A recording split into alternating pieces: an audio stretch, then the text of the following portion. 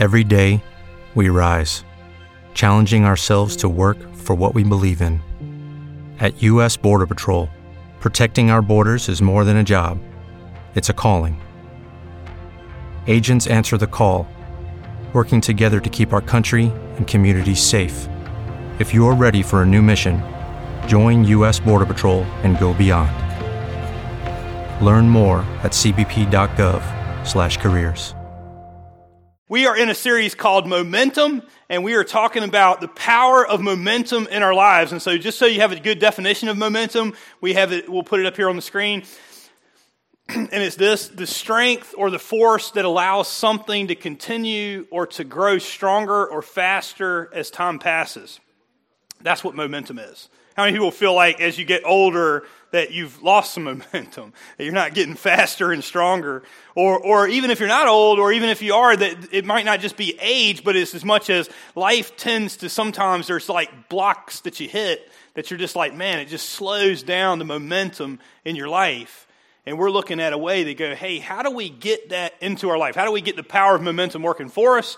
And what does God have to do with that? What is God's plan for building momentum in our life? And we really believe that not only to build momentum, but to sustain it. That there's a plan that we find in the Bible to sustain momentum in our life. And we realize how powerful it is because you can take a train, and when it has momentum, it can bust through concrete walls. Have you ever heard of that? I mean, maybe you've seen it. I've seen videos of it, and it's just incredibly powerful that to stop a train when it's got full momentum is almost impossible. But when it doesn't have momentum, you know what it takes to stop it? Just a 2-inch block of wood can stop a train when it doesn't have momentum. So we want to talk about how do you get this in your life, how do you harness it, and what is God's plan in that. And we've been taking a look at the book of Nehemiah, not to be confused with Jeremiah. First service, there was a guy last week that said, hey, could you play Jeremiah was a bullfrog? He thought that would have been a better intro. And I was like, you really didn't pay attention. We weren't even talking about Jeremiah. He came before, but we're talking about Nehemiah, okay? Not to be confused with Jeremiah. Okay, you got the idea. And so, anyway, so who is Nehemiah? So let me tell you a little bit about him, and we covered it in length last Sunday. So if you missed any of it, go back and listen. Newbranch.tv, you can watch us. We're on YouTube. We no longer have a live video feed just for people that are looking for it. They go, hey, I noticed you're not there. But it's got to do with our broadband internet, but we do post it. By Sunday afternoon, we should have the message posted. And if you missed last week, go back and catch up. We also have CDs for those of you that are low-tech. And I don't want to mention areas that are low-tech, but like Zuni, if you guys... You know, I think we have more people from Zuni than anywhere else, and so just relax. You know who I am. But we're looking out for you because I know you guys don't have the speed to keep up with that in Zuni. So there you go. Momentum. Lost momentum there. Okay. I've really lost momentum. People are leaving now for different reasons. Gotcha. All right, we'll stop that. But we talked last Sunday about Nehemiah, and who Nehemiah was is he came in the time of Israel's life after the time of exile, or actually during the time of exile. He was probably born in captivity. For those of you who didn't know, the children of Israel, when they were there, God had said, hey, you're my chosen people, but if you don't stop sinning, I'm going to send people to destroy you. I'm going to send people to come in, and they're going to take you as slaves. And he kept saying it and saying it and saying it, and they wouldn't change. You ever had kids like that? You keep saying, hey, if you don't change, if you don't... And finally, now's the moment. They didn't really believe him, and now the hammer was dropped, and Babylon came in and took them, and then later on Persia. And so they had been in captivity for 70 years. And where Nehemiah finds himself is at a time, the end of exile, where the children of Israel were starting to be able to go back. And he found himself in a prominent position. It may not seem like it, but he was the cupbearer of the king Artaxerxes, who was a Persian. Very, very powerful man. Artaxerxes ruled the world. And the cupbearer was right next to the king. Now, that doesn't sound great. If you understand what a cupbearer is, it means every time he eats a piece of food, you do. Now, I'd love that, right? What better job could you have than to eat all the time in the king's food? As long as you like his food. But the downside is the reason you're doing that is to see if his food is bad. So if you die, then he'll know not to eat it. Because there's people constantly trying to kill the king. So everything the king eats, he has this person that tests it. That's kind of a sad position. Other than you're always with the king. Now think about that, even from the king's perspective. You'd have to like this person, right? I mean, can you imagine having somebody every time you go to get cereal at night? Go ahead, and we're going to wait a few minutes and see, And so that's the kind of role it is. And so he's having to be around you all the time, so he has to like you. And then eventually, because they like you, think about it, you have the ear of the king. So constantly he's sitting there and he's making world decisions for the entire world because he's in charge of it. And he's looking to you to go, hey, what do you think about that? So you're getting to put your influence on world events because you're sitting right next to the king. So it's actually kind of like a cabinet position, honestly. And that's where Nehemiah was. And so the children of Israel are going back. And last Sunday we found that he was really excited because he finally heard, hey, they're back in Israel, and he got a report, but the report wasn't good. It was, they have returned, but the walls are torn down, they're destroying the temple, and we know under Ezra they went back and they started building the temple and all these kinds of things, but now the temple's being torn down, and the walls are being torn down, and the walls are on fire, and Nehemiah was just like the wind was let out of his sails, because he knows the hope of the world is the nation of Israel, and the reason is because Messiah one day will come through them, and he's going, what is happening? And he sat and he wept, and he didn't know what to do, and we said last Sunday, momentum starts right there. That momentum actually starts with his weeping. And you're like, really? I mean, that's where it starts? Vision starts with the weeping. Why? Because now he finally sees the world for the way it really is. And God is saying, I got a plan for that, and I got a plan for you, but first you had to see that. And then we went through a litany of things that said, hey, vision starts with holy discontent. Not just discontent. Some people get stuck just being discontent, and they go, I got a vision. Well, yeah, you got a bad one. But the holy discontent says, hey, I see the problem in the world, but now I have a vision for how things can change. That's what vision means. It's a seeing word. It's a preferred future. It's saying, this is the way the world could be like. And we go, that vision didn't come from Nehemiah. It comes from God. And so we said, how do you get that? And we talked through that last week. We said, hey, you got to look at who God is first. And then he started to confess who he was. And then we talked about several other things. And finally, we got to the place where he said, hey, after I'm claiming God's promises, I realize what my part is to play. Now, I went through all that to say this. That's awesome. I don't want to take anything away from last week. In fact, if you missed it, you really got to start there. Today's message doesn't work. These are stackable. So if you didn't experience what we talked about last week, you're not quite sure you even have God's vision. So today's message won't work, okay? So don't think I'm taking anything away from it. But here's the problem in a lot of religious circles. We have that experience with God. We have a vision from God, and we think that's the end, and it's not. We think that because God gave us a vision, he's going to do all the work. Or we think that God's going to use us to do all the work. And that's not how it works. And I got to tell you, in this church, and a lot of churches, and in fact, one of the reasons why we're having struggles in the church world today is for what we're going to talk about today. And if we get this right, it will bless us. If we don't, it will curse us. And I think in some cases, it's kind of cursing us. And if I looked at our congregation, I think if there was a struggle, and this is not about guilt, this is about freedom, okay? This is about helping us get past something. But if there's something that would kill momentum for us, it's what we're going to talk about today, and it's this, that it takes teamwork to make the dream work. You're going, what? You don't think we're team players? No, I think we have a lot of people. In fact, I think we have some of the greatest servants in the world. But it doesn't just take servants, it takes servant leaders. It takes people that are willing to lead service and invite other people to be part. And here's what I see. In our area, you tell me if I'm right or wrong, but we have a lot of entrepreneurial leaders. We have a lot of people that, here's the slogan. If you want it done right, you want to finish it? All right. See, you guys know this slogan, because that's like a motto. If you had a vision statement for your company, it would be, if you want it done right, I just need to do it, right? If church needs to be done right, I can do it. We got a whole move that says this: I can be close to God but not be part of the church, because we don't realize that it takes teamwork to make the dream work. That without teamwork, God's dream doesn't work. You go, whoa, that's pretty big, John. You're putting a lot of emphasis on team as if God can't do it. Well, God can do it without us, right? He said, if you don't, the rocks could cry out. But can I tell you something? I haven't seen any rocks crying out. You want to know why? Because the hope that God has left is found where? In his church. Not the building, not the organization, not the org chart, in the people, right? And he's saying, if you don't share it, it won't get shared, because that's my plan to change the world, is us. In fact, if you don't, just so you don't think I'm using some obscure passage in the Old Testament, Jesus, before he went to the cross, I believe in John 17, he said this. He said, Father, make them one, This is before he went to the cross. Right before he goes in the Garden of Gethsemane, he's praying and he says, Father, make them one. He's talking about his disciples. He's talking about his followers. Make them one just as you are in me and I am in you. Right? He's talking about the Trinity. An Israelite would understand that, right? An Israelite, the greatest command, what is it? And they would say it right away. Hear, O Israel, the Lord our God, the Lord is one. That's one. That's what he's talking about. One. That you don't get any closer than the Trinity being one. And he says, just like we are one, just like the Trinity is one, just like we are together, make them one. And the Christians are like, yeah, that's what we need. So what? So that we can celebrate each other? No. So that we can live out our own thing in our own vision and our own dreams? No. So that the world may know that you have sent me. Can I tell you something? The gospel doesn't work without unity. The gospel doesn't work without teamwork. Without the dream of reaching people for Christ, you cannot do it by yourself. A church of one, it doesn't exist.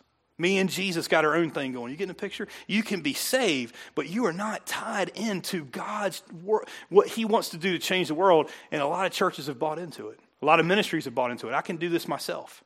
And I'll tell you, like John Maxwell, you know what he said? He said, you're a self-made man? You haven't made much. That hurts, don't it?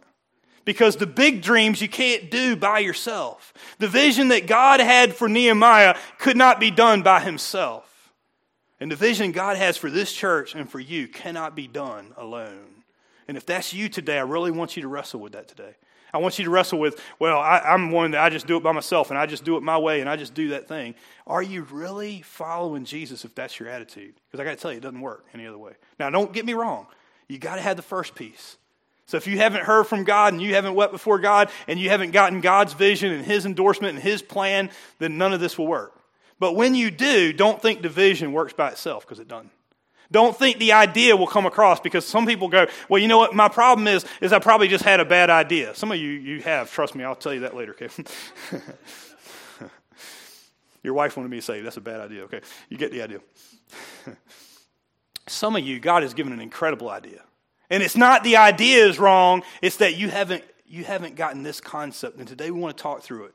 We want to talk to it as a church, because if there's an area that I see, it's not that we don't serve, but sometimes we feel like the greatest servants get in the way because they go, I don't let other people, I don't empower other people. I want to do it. I want them to see that I get my hands dirty, and I understand the spirit. But there comes a time where it's false humility that says I can't let anybody else do it. I can't raise anybody else up. No one else does it like me, and I enjoy doing that, and I don't lead. And the answer would be well, then I guess we need to get some leaders in here, don't we? And God is saying, well, I do. I can develop you. See, it's not a matter of changing who we got. It's a matter of developing who we are, including me, because I'm in the same boat, okay? So let's go through this journey together. Nehemiah chapter 2, if you want to turn with me. Nehemiah chapter 2 and verse 1. We're not going to cover the whole passage, but we'll skip through it a little bit, and you can go back and look at it later. How to build a dream team. Here we go. Nehemiah chapter 2, verse 1. In the month of Nisan, in the 20th century of King Artaxerxes, when the wine was brought for him, I took the wine and gave it to the king. I had not been sad in his presence before. Now, there's a reason why he's saying that. Nehemiah wasn't allowed to be sad in his presence. To enter into the king with the king of Persia, I'm not sure it wasn't necessarily even decreed that when you go in, you better be happy. Okay? Wouldn't you love that if you had a job like that where you went, everybody that's on my staff has to be happy. And if you don't, I'll kill you, right? I mean, that's where he's at, right? I mean, wouldn't you love that? I mean, maybe it would just be for me, it'd be like, you're just dead to me, okay? Just go out, you go away, go somewhere else, go to the other church. No, I'm just playing. But you get the picture. You know, they want you happy. You know, you have to be happy when you come into his presence. But this day, he was sad, and he kind of showed his emotion, and that's dangerous. Verse 2. So the king asked me, why does your face look so sad when you are not ill? This can be nothing but sadness of the heart. And then Nehemiah said, I was very much afraid. Well, that's why he said he was afraid. Because the king saw emotion. This is about the king. The king is all-encompassing about himself. And if you read about Artaxerxes, he was. I mean, he did some horrible things. He was a ruthless person. He got to power in a certain way. But he liked Nehemiah. This is a very important part of the story. And so he was like, hey, I'm a little bit afraid, but I did show my emotions. I kind of showed my emotion to the king. So he says this, but I said to the king, may the king live forever. Why should my face not look sad when the city where my ancestors are buried lies in ruin and its gates have been destroyed by fire? What I want you to see is when the king asks, this is a big risk. And some people understand there's these times where you have a meeting and you don't quite know how it's going to go, but it presents itself and you have an opportunity and you're like, this is what's on me, so you know what, I'm just going to risk it all. And this could be very dangerous for Nehemiah, but it's the right time. And he's like, he had just prayed last Sunday, I don't know if you saw that, where he said, I think I understand my part. I'm right beside the king. But I also know how scary that is. You know what I mean? God, you can't mean you want me to be part of this. You know, the first day you go, man, God's got a plan for the world. God wants to change the world. And then you realize, oh, he means me. That's what this moment is like for him. So he says that to the king, and here's what the king says, verse 4. And the king said to me, what is it you want? I want you to pay attention to that. Because there's a lot of people that complain about a lot of things. But if you were to actually say, if you were king for a day, you could actually say that to Nehemiah. If you were king for a day, what do you want? And they can't articulate it. If you can't, trust me, when you get a moment for your vision to come true, it won't, because you don't know what you want. You've never taken the time to really think about it. You haven't taken the time to really pray about it. That's why last week's message is so paramount for this one, because if you're not prepared and you don't know what you want, when the king of the world says, literally, what do you want? You'll go, I don't know. I just want to complain. Well, I'm just saying somebody else ought to say something. Yeah. That's why nothing gets done, see? When the king of the world comes and God puts you in that moment, you got to know what to do. And the only way you know is what he did last Sunday, which is to seek God, and he finds out. Okay, so you get the idea. All right, so verse 5. And I answered the king, if it pleases the king, underline that because he says this a lot. If it pleases the king, and if your servant has found favor in his sight, let him send me to the city in Judah where my ancestors are buried so that I can rebuild it. You know what that is? That's vision. I know exactly what God has called me to do. You know what it is? To rebuild this wall. And right now, I'm asking the king. Number one, if you want to build a dream team, you know what you got to get used to doing? Ask. You've got to ask.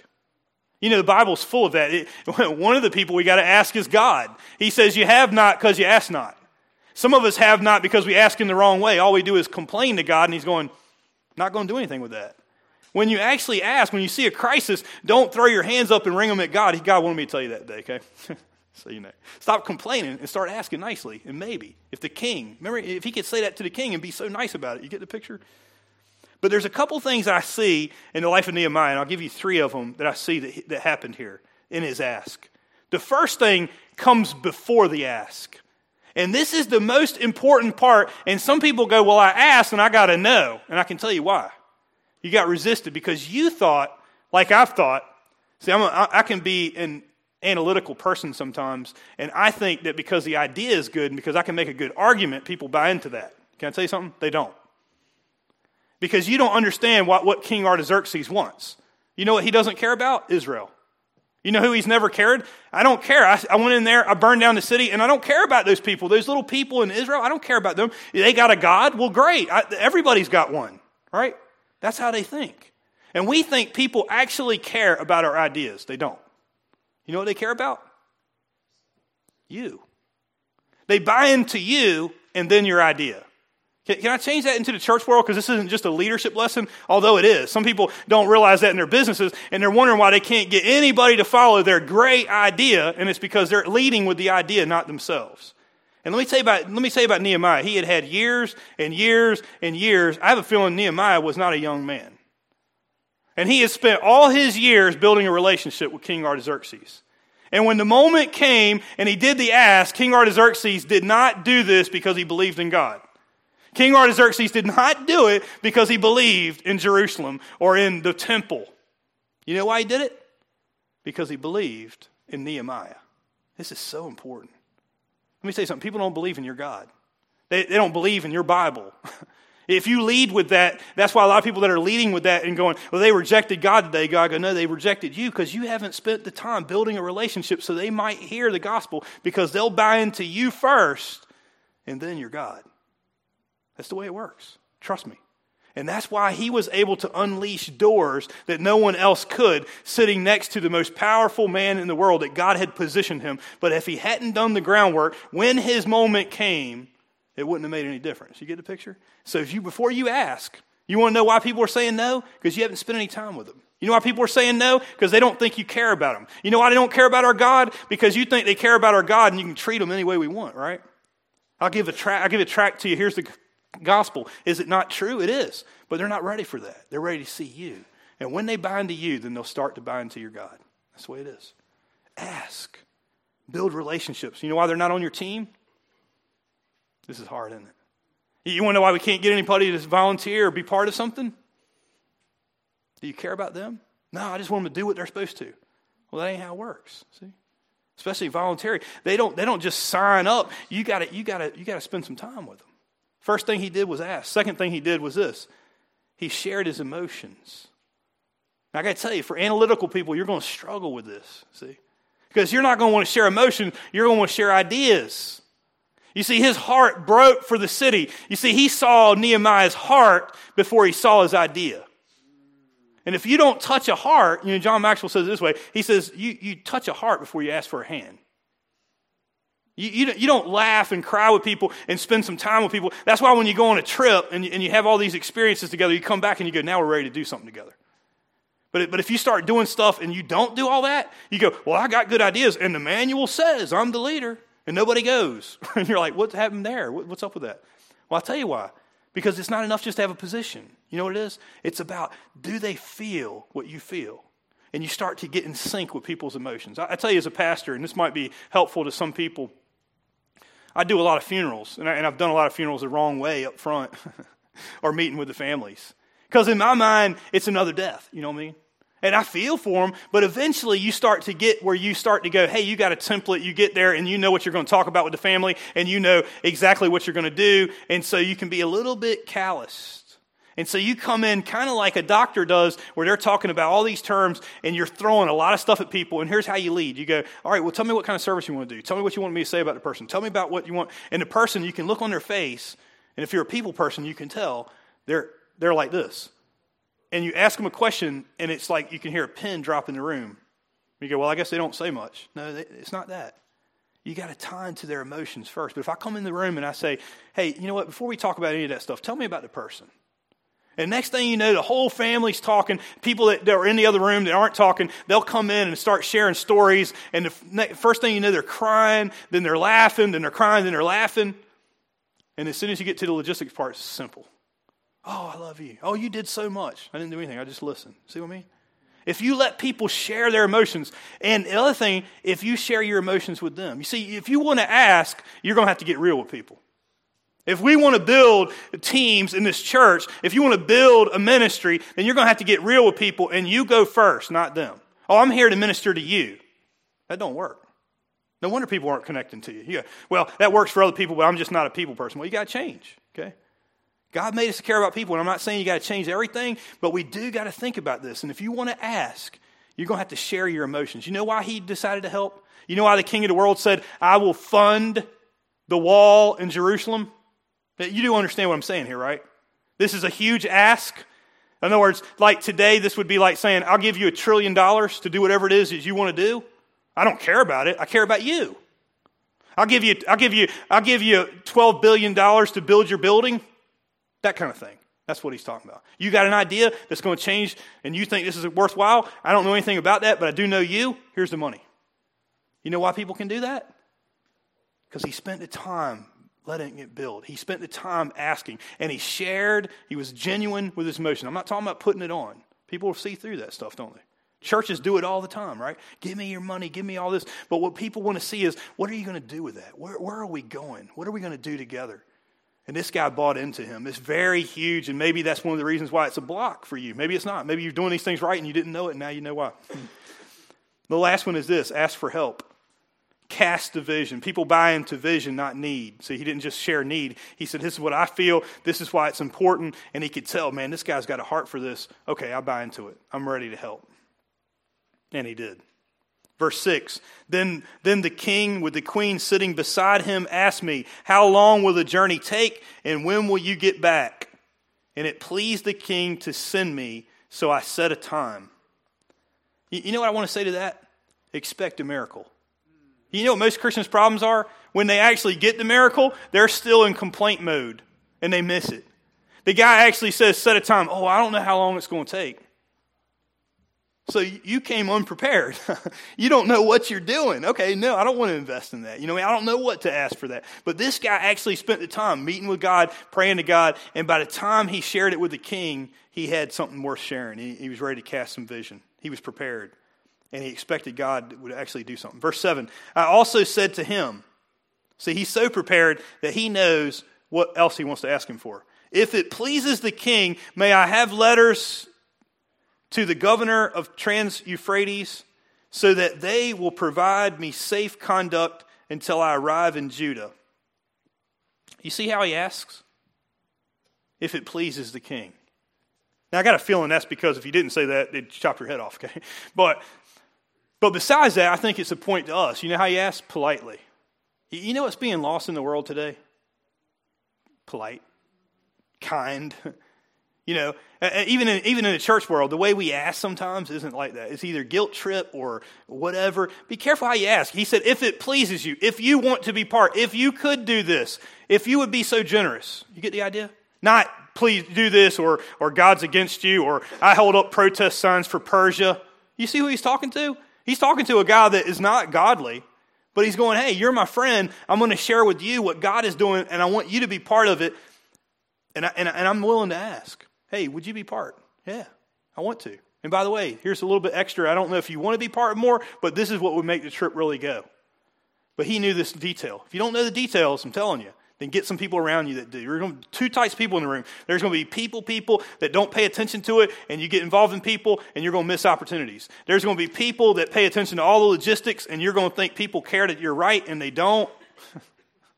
And you're going to miss it. You need both. That's why it might take more than one person. See, Nehemiah was very gifted, but you need some other people around you to help you with both sides, or else your dream's not going to ever work. That's why it takes teamwork to make the dream work. You get the picture? Okay.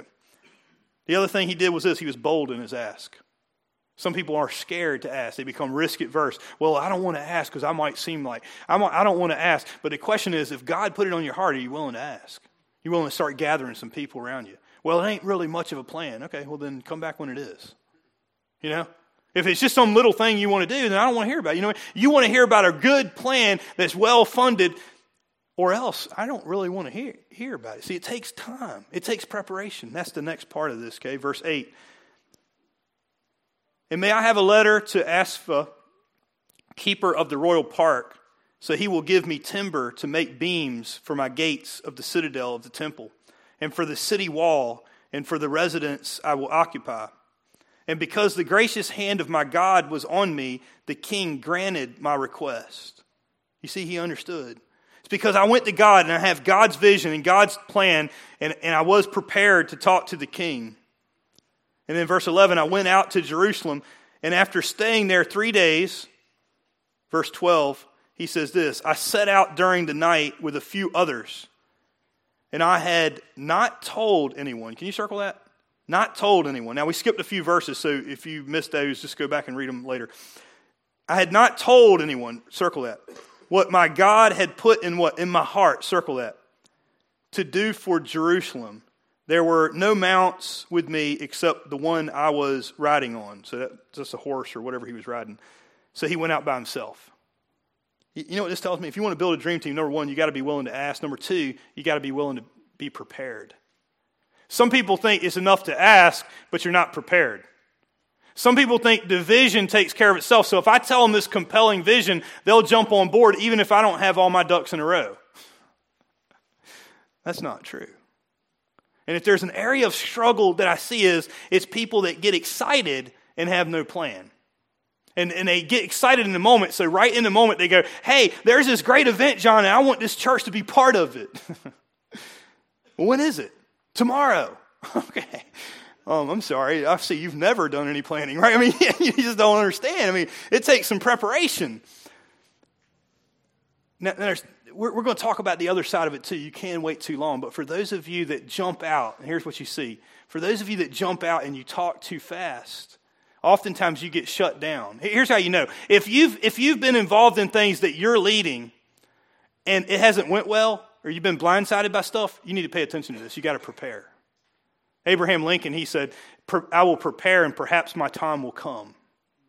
I'd put it different. Here's John's version of it. If you don't prepare, it doesn't matter if your time comes. Because when your time comes, it won't matter because you won't be prepared for that moment.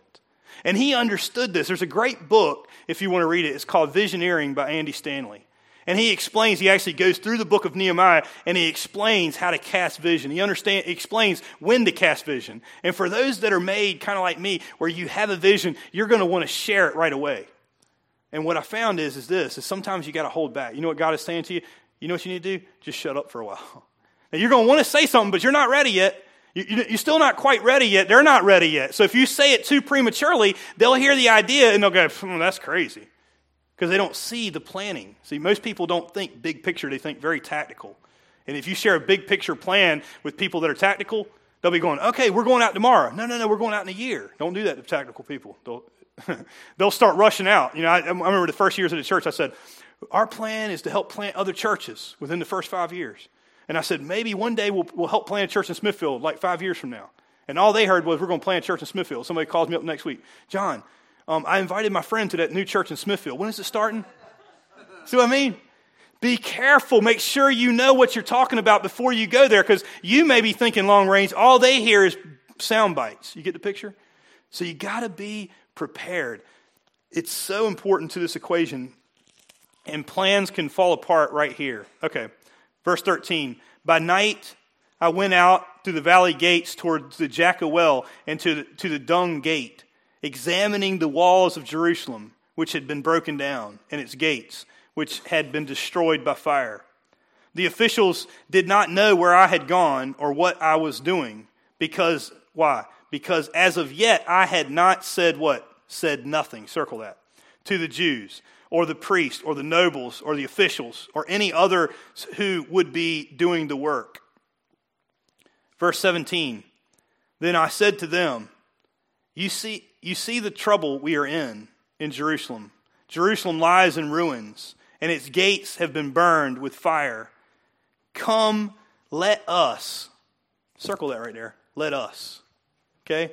So I want to just pause there just for a second. So up till then, before he said anything, he personally put eyes on it. He personally looked around. He didn't just go by some advisors. Let me tell you something. When you don't do your homework, you're going to get blindsided, and you should. And your ideas will die on the vine. And it's not because it's a bad idea, because it's a bad plan. And you didn't see it coming because you didn't take the time to prepare. But by the time he saw it all, he came back and he didn't sit on it. But here's what he said, come, let us. Now this is so important, this word us. Because too many people want to go, this is my plan, God gave it to me, and this is what you can do to help me with God's plan for my life. That ain't a team. A team goes us. I'm not planning it all, guys. I don't know it all, but I have looked at it. I do understand it a little bit. I do have the funding from the king, and now you're planting a sketch that goes, hey, this my idea makes sense, and I want you guys to help me fill it in if this is what you feel like God's calling you to do. Let us rebuild the wall. See, he knew that was in their heart, the wall of Jerusalem, and we will no longer be in disgrace. You see his words? He understood. He was articulating. He was casting vision to them. You ready to build a wall? I got a plan. I got a plan to do this, but it only works with us, not just me. And I want to hear your ideas too, but I have personally seen it. So you got yourself worked out. The other thing I see about this is this. If you want to build a team, you know what you got to do? You got to start. There's two kinds of people, and you'll know which one you are. You're either a planner. I would ask you to raise your hand, but you know who you are, and people know who you are. You're either a planner and a perfect person that wants to get it right, and you know how much more time we need to make this plan better, just one more day, okay? And then we got people that want to push out, okay? So depending on which side you are on the equation, you need to pay attention to what I'm talking about here. So the people that want to push out, you need to make sure you take the time in the prep, Because you're not going to want to do that. You're going to charge out and you're going to charge the hill. You're going to get in the battle and realize, oh man, we forgot the bullets. Right? That could happen, right? We got this great, huge, elaborate plan and everybody's excited and we get out there and we pull out our guns. I'm sorry, that's really a bad analogy, isn't it? In a war, and we forgot the bullets. This is bad. What are we going to do? Bayonets or what's going on? The other people are this. They're planners. You know how long it's going to take before we can go to battle? You know how much time it's going to take before we can go to war? I don't know. How many decades do you got? We're going to sit on this thing. And we're going to sit on this thing and we're going to make this plan better and better and better and better and better until Jesus comes. Well, you ain't got decades. Let me tell you something. The game last Sunday could have went a lot different if Carolina Panthers could have taken some more time. You know what I mean? If they had a better plan, because they're a good team. And if they had, if they sat in that huddle and they just planned a little bit better. In fact, if they had taken another season. Come on, that's funny. I don't care who you are. But they don't have that, right? You got less than 2 minutes and you got to be there and you got to get this done or you're done, right? You got 30 seconds. This game's moving. You don't have next year, okay? God didn't give you next year. And some of you, your plan is dying because you're trying to make it perfect. And there ain't nobody going with you. And here's how you know if that's you, okay? And I want you to pay attention to it because there's some of you in the room that are struggling with this. And you need some people to help encourage you and shoot a fire under you because here's what's happening. You're seeing your ideas, but somebody else is accomplishing them. Anybody having that happen? Well, I had that idea, and it was kind of my idea, but somebody else ran with it. You know why? Because you ain't doing nothing with it. And you need to get some people that are enthusiastic and firebursters that go, hey, we need to go out ahead, and you need to stop doing what some of us that get older, because trust me, I've come through a season like that in my life where I go, I am the charge ahead guy. I understand that. But there came a season in my life where life hurts. And when you've been hurt, you're more risk adverse. And you start going, no, we need to hold that back a little bit. No, we you're too young. You don't know how painful it can be. I don't want to do that again. I don't want to get hurt again, so we need to plan better. And you hide behind your planning. And it passes you by. See, your opportunity passes you by. God called you now. God is not a risk-averse God, trust me. He walks where fear is. You want to know why? Because it's scary. You know what I mean? And he's calling you out and he's saying, I know these things and I know it's got to be about me. And the fear inside is to say, we have to depend on God. That's why last week's message is so important, because if you don't know God is walking with you, you better not be walking out there. But if God is with you, don't sit on this thing. Move, right? Now, for those of you that are charge ahead, don't take that as not preparing, okay? Because you're like, that's what I wanted to hear, right? Both people want to hear the same thing, but it takes both. You got to have a good plan, but don't sit on it forever. You got to start. It ain't going to be perfect. You're right. You know when the best lessons are, and we've learned that as a church, when we run something. You know how we can learn better than anything? Go ahead and do it, right? What is it? The only thing we got to ask is, what good is it to wait another day? How much more information do we need to know? And as soon as you go, we've got about it. It's all that we can know about. Don't wait till you got all the information. Do one, right? Run with it. Hey, if you fail, what's the worst thing that can happen? I'll tell you what the worst thing is. Sit on it and let it fail because you never acted. That's the worst thing, right? Because at least you got a shot when you actually act. And when you have God and you have people, and that's why it takes teamwork, because we're all sharpening each other, and some people are saying we're not ready yet, and some people are saying we are, and if we can get all of us going together, imagine what happens. That's why it takes teamwork. That's what God's plan is for us. You got to start. Verse 18. Here's what he said. I also told them about the gracious hand of my God. I told them about the gracious hand of my God on me and what the king had said to me. And they replied, after he vision cast. You see the picture? I went here, I came here, I said, let us do this. Trust me, they ain't going with you yet. Then he said, let me tell you about my plan. I have the king of the world who's willing to fund this. They're like, right?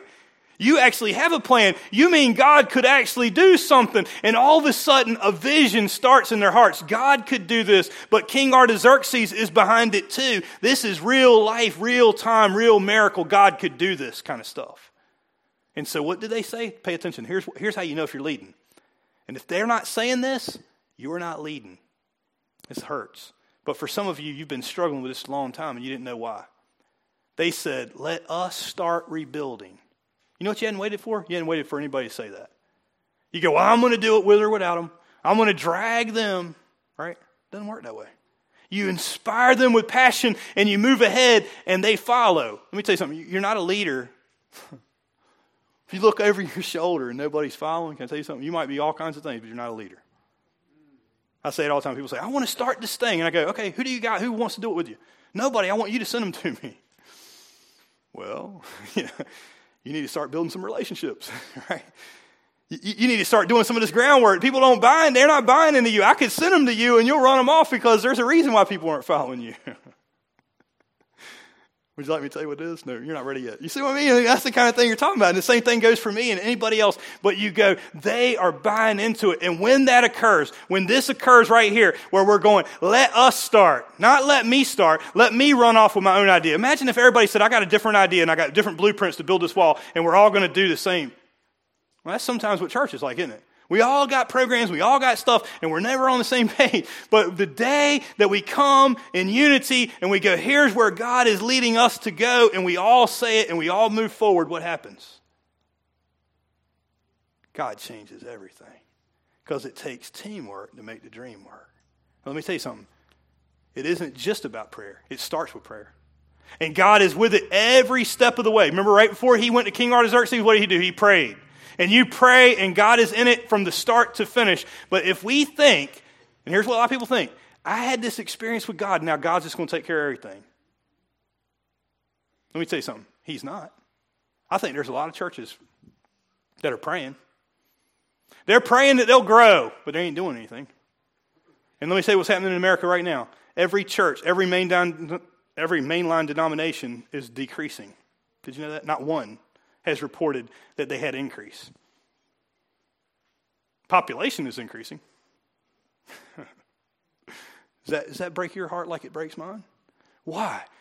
Because the world is just getting to be a bad place. Well, it is. But you know what the other reason is? Christians aren't coming together. We're not unifying. And when we do, when this church unifies, we can change this community. Now, there's all kinds of ways you can apply this, and I wouldn't dream of telling you what God wants to say to you through this. You know, you read the book of Nehemiah, and you let these words inspire your life, and I think it will change your life as it will change this church's lives as we read this. It might change your business. It might change your relationships. It might change all kinds of things when we grasp these principles that's found here. But I also believe it could change the life of this church. And I want to share with you just a little bit of a plan for us and see if you want to be part of it. They tell me that there's 30,000, I don't know, I'm not good with numbers, but 30,000 unchurched people in Isle of Wight County. Isle of Wight County. That's a lot. We're not a big county by no means. Now, a lot of people claim to go to church. And I'm giving you statistics that went by the just people that were asked when they were asked for their when they did like what they do the census. You know how people say they go to church and don't? The number is probably larger, right? I mean, because I know a lot of people say, yeah, I go to church. Yeah, I go to church. I haven't been there in years, but yeah, when I go there. It breaks your heart, right? And my question is this, that's what this church exists for. Maybe you didn't even know that's the stated purpose of this church, is to reach out to people that are not connected to God. That's what we're here for. And we're here to build teams that do that. And yes, we're here to love each other. And yes, we're here to encourage each other. But we'll do everything else better in heaven but one thing, and that's to reach that lost person while there's still time. And my question is this, could we do that? Could we do that this year? Could we do that together? And there's 3 things I'd like to ask you to think about doing. And if you're willing to do them, then here's what I want you to do. I want you to pull out your connection card. And I don't care if you serve in ministry. I really want to see this so we can say, yeah, we kind of have an idea. It's kind of like RSVPing to say, yes, I'm in. I want you to pull out your connection card, and I want you to write your name on the top and your contact information. Now it's getting real, right? And I want to write, I'm all in to do these 3 things. If you're not, then don't commit to that, okay? Don't fool us, because we're going to call you. We're going to expect that you're actually going to do these things if you say you will, okay? So let me tell you what these things are. Number 1, pray. Because if we think we can do this in our own strength, we're fooling ourselves. What are we going to pray for? I want you to pray for the Easter service. I want you to pray between now and Easter every day, if possible. I want you to pray for that service. God, please do something in the life of this church. Not just so we can have a big crowd, not so we can say, yay, look at us, but so we can say, wow, we saw a life change this Easter. And we'll bring a message that Sunday, and I'll bring the best message I can. I hope you'll pray for me so I can communicate the best that I can. I want you to pray for their hearts. That's the area I can't touch, right? We can do a great service. We can do all kinds of things. We can do 6 Flags over Jesus. We can do all kinds of stuff on Easter Sunday, but one thing we can't do is affect the heart. We pray that God will affect the heart. You get the picture? And then I want you to pray for one thing, because here's what's going to determine how many people are here on Easter Sunday. Who you invite. Now, God touches the heart, don't get me wrong, but God's not going to bring one person here that we don't invite.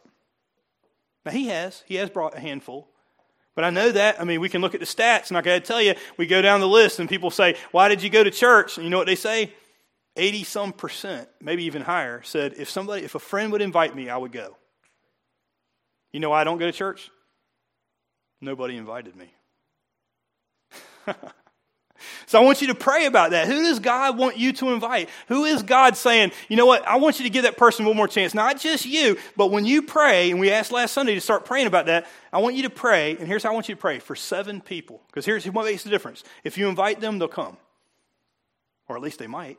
If you don't invite them, I guarantee you, they won't just show up. Especially the people we're talking about. Is that right? So if you're really in and you really believe in this, and if you don't believe in it, I'll tell you something else you can do. But if you believe in this church and you're going, hey, I'm coming here and I'm excited about what's going on, and I really think that if they came on Sunday and they heard a message that said, my life isn't over yet and God has a plan for me, it might just change their life. And I want you to think about inviting them. 7. Is that okay? 7 people. You know 7 people that need God that you can invite. Now, if you don't know 7 people, I want you to think about that, okay? If you don't know 7 people, and I'm talking about just in Isle of Wight alone, I'm not talking about Southampton, not talking about Suffolk, 30,000 of them, could you get to know some people? Maybe go hang out in some of the restaurants, maybe hang out in Dairy Queen and say, you know, I really need to get to know some people that don't go to church. Do you not go to church? Yeah, no, I don't. Why don't you go to church? You know, find some people, please. I mean, if you don't know 7 people that you can invite, you have a relational problem, trust me. Okay, so think about that. Pray about that. I'm not trying to pour the guilt on, but I am saying this. Let's not fool ourselves. If we're not all willing to invite 7 people, we're not all in. Okay? If it's the difference between saying all the other forms of evangelism, well, we could buy a billboard. We could, and we probably will one day, but we're not going to do it this year. We could send out mailers. We could do everything on social media. We could do everything else. But when we go, the most thing people come for, and we know this to be a fact, is that they will come if a personal friend will invite them. But our friends won't invite them, then I think we got a problem before we start inviting people here. You get the idea? That's why we want to start here. Because we can do all the other stuff, but the truth is, if we want to be friendly with them when they come, they'll come one Sunday and leave because we don't care about them. So let me ask you a question. Does your heart really break? Now, I told you, this is going to require preparation. This is going to require some work, right? It requires work for us to invite these people. Wait a minute, if I invite them, then I actually have to be here. Yeah, I got you. So you get the picture. And I have to be friendly, and I have to, okay. I want you to invite them. And here's how I want us to invite them. 2 ways, okay? Not hard sell. We've never been about that. But here's what we're going to do. On March the 6th, okay? Make sure you pay attention to that date. It's a Sunday, okay? 2 weeks from now, okay? 2 weeks from now. I want you to bring all 7 names, and I want you to bring their addresses. Now, here's what we're not doing. We're not forming a database with those people in it so we can mass mail them and all that. That's not what we're going to do. What we're going to do is we're going to have postcards here that day, okay? And we're just going to let you write their name and address and just a short message to them on the postcard. On the front, it's going to say, my life isn't over yet. Invite you to Easter. On the back, just a short little message. 7 people. So that means you got to get the addresses. That means you got to do some work because I don't have those addresses. Don't come here on that day and say, well, you got to prepare. Is it worth preparing for? Let me tell you something. Eternity hangs in the balance. Is it worth preparing for? I'm not trying to throw guilt. I'm just being honest. And I'm saying if we all can't come up with 7 people, we don't, you get the idea? 7 people that need this, then we really got to think about what are we doing? Are we that self-absorbed that we don't know 7 people in a small rural community of 30,000 unchurched people? We really got to think, are we following Christ? Maybe we got to repent first and then do this. Okay, so get the idea. So 7 people, bring them that day, and then we'll give you some invitation cards, some small cards that you can also invite them. So do it twice, because here's what happens. Trust me, I'm one of those people too. You're going to send them the invite card and think that's going to do it. It isn't. Because they're going to see it, but this time they won't throw it away because they'll be like, hey, wait a minute, somebody wrote me a card. Oh, I can't hardly read it. And they'll have to call you and figure out what you said, if it's me. But handwritten, so it's not, because let's just be honest. If it's not handwritten, what happens? Yeah, 30,000 of them go in the garbage. Okay, so, but if you got your hand on it, not too bad. And then you call them and say, hey, I sent you that card. I just want to invite you. That's it. That's all I want you to do. And let's see what God can do. And I guarantee you he'll bring. Now, here's what I want to tell you about that. Don't be discouraged. I'm not expecting that all 7. Let's say 100 of us decide to do that. 100. That's 700 people. More than what we got. Imagine that on Easter Sunday. That'd be awesome, wouldn't it? Other than you're going, hey, man, we can't even fit everybody in the building. I'll be totally blown away. That's great. I would expect a miracle. It's awesome. I don't think everybody will come. I think 80% of people said they'll come. They won't come the first invite. But I just want to cast just a little bit of vision on that note, because some people will be discouraged going, well, I don't think that invite card helped at all. But let me tell you something from somebody that got invited a lot. There was a time in my life as a young adult when I kind of got out of the habit of going to church. And I kind of went whenever I wanted to, and I was working, and I was a young adult. And anyway, long story, but I just wasn't going. And somebody invited me to Western Branch Community Church. And then somebody else invited me to Western Branch Community Church. And somebody gave me a flyer from Western Branch Community Church. And I didn't go. And then when I did go, they invited me to group, and they invited me to group, and they invited me to group, and I didn't go for years. But because of that, I still remember those people. I know their names. They didn't know that their invite was the reason why I came. You get the picture? But I gave my life back to God there. I received a call to ministry there. And today, right? That's the difference it can make. I'm just telling you, don't you dare miss out on this opportunity just because you're interested in the instant result. Please, please, please. This could be one of the most powerful things we ever do as a church if we pray and ask God, who do we invite, God? Don't you think he wants to do this? And we come together, and on that Sunday where we fill out these postcards, imagine if we're all praying over those cards. And imagine that person when they get it and they finally go, hey, all the bad things that are happening in their life, and they finally go, you know what, maybe my life isn't over yet. Or maybe it is, but those people don't believe it is, so maybe they got something, That's all we want. We just want them to come not believing in God, not believing in anything, but going, I know that person, and if it worked for them, I know them before. Good night, right? And they go to church. Well, I'll just come to see that church. You get the picture? That's what we want. And then God will do a work, and people will come to faith in Christ. And those people that you're thinking of will come to faith in Christ if we come together. But if we do it alone, it ain't going to work. You get the picture? And the last thing is this. Number 3, would you serve? Would you write on there, hey, I'm all in. If you write I'm all in, trust me, we're going to be calling you saying, where do you serve? And if you don't, we're going to say, would you help us serve? And if you say, I don't really like what goes on around here, I don't know if I'd like to invite people to this church because you got this problem, you got that problem. We've took care of the chairs now, so don't complain about that. But there's other problems in this church. There's lots of problems in this church. Trust me, I know them more than anybody. Trust me, I probably can make a list better than you. You know what the problem is? We need you. And it's time. If you're all in or not all in. You get the picture? Is it time? In other words, what are you waiting on? Well, that's good. Y'all can do that, but I'm just going to sit back here and complain till Jesus comes. And I'll get involved when it's better. Let me tell you something. It ain't never going to be better until you help. Get the picture? Stop complaining and do something. And you know what that's going to require? You're going to have to get involved, and you're going to have to work with people. Well, I got a great idea and nobody likes it. Yeah, no, that's why, because people don't like you. Spend some time with people. You get the picture? There's a reason some people have been jumping from place to place to place, and you're going, they offend me. Well, people do, but let me tell you, here's what it's going to take. Get involved and start loving on people and let them speak into your life. And I wouldn't dream of asking you to come to a church where I didn't believe that the leadership would love you and want to empower you and do the things that God's calling you to do, but you cannot do it alone. You get the picture? And when we come together and become the body of Christ, the world will know that he has sent us. 30,000 people will know that he has sent us. Maybe this year, 700 people might know that he sent us. Is that okay? Is that tangible enough? 700 people might know that he sent us. If we don't invite them, they won't know. That's why it's such a big deal. And if we don't serve, they'll get here and go, man, they don't care about people, and out the door they go. And you know what they'll say? Thanks for a great service. I ain't coming back. But we got all kinds of plans to engage them this year. Trust me. We're going to be sharing that over the next few weeks. And I want you to pray about that because it's not enough just to get them in the door. We want to keep them this year. We want them to come, and we want to be so inviting that they come back and they receive God and they start doing His thing, and this thing will just perpetuate. You get the picture? Not talking about a growth plan, not talking about any of that. We're just talking about Jesus' simple discipleship model that will change the world. It will change. If we do this, it will change our church. If we do this, it will change your life. It will change this church. It will change this community. It will change this country. If we change this country, it will change this world. You believe that? Would you stand with me to pray? Please don't forget, if you're really doing this, write all in. I'm going to look for it. All right, let's pray. Father God, we come before you today, and Lord, it's all good when we can say, Lord, we need you. It's so much harder when you say, yeah, and I need you to do your part. I can't do my part but God, I pray you birth a vision in all of us that goes, you know what, maybe God could use me. Maybe if I invited this person that's so far gone from God, maybe they would show up here.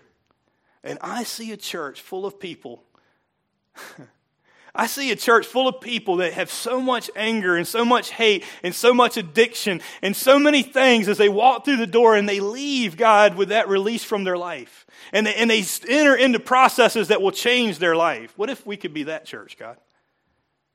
And we ain't going to get even close to it if we don't invite and then we don't serve. And we definitely ain't going to be able to do it unless we pray.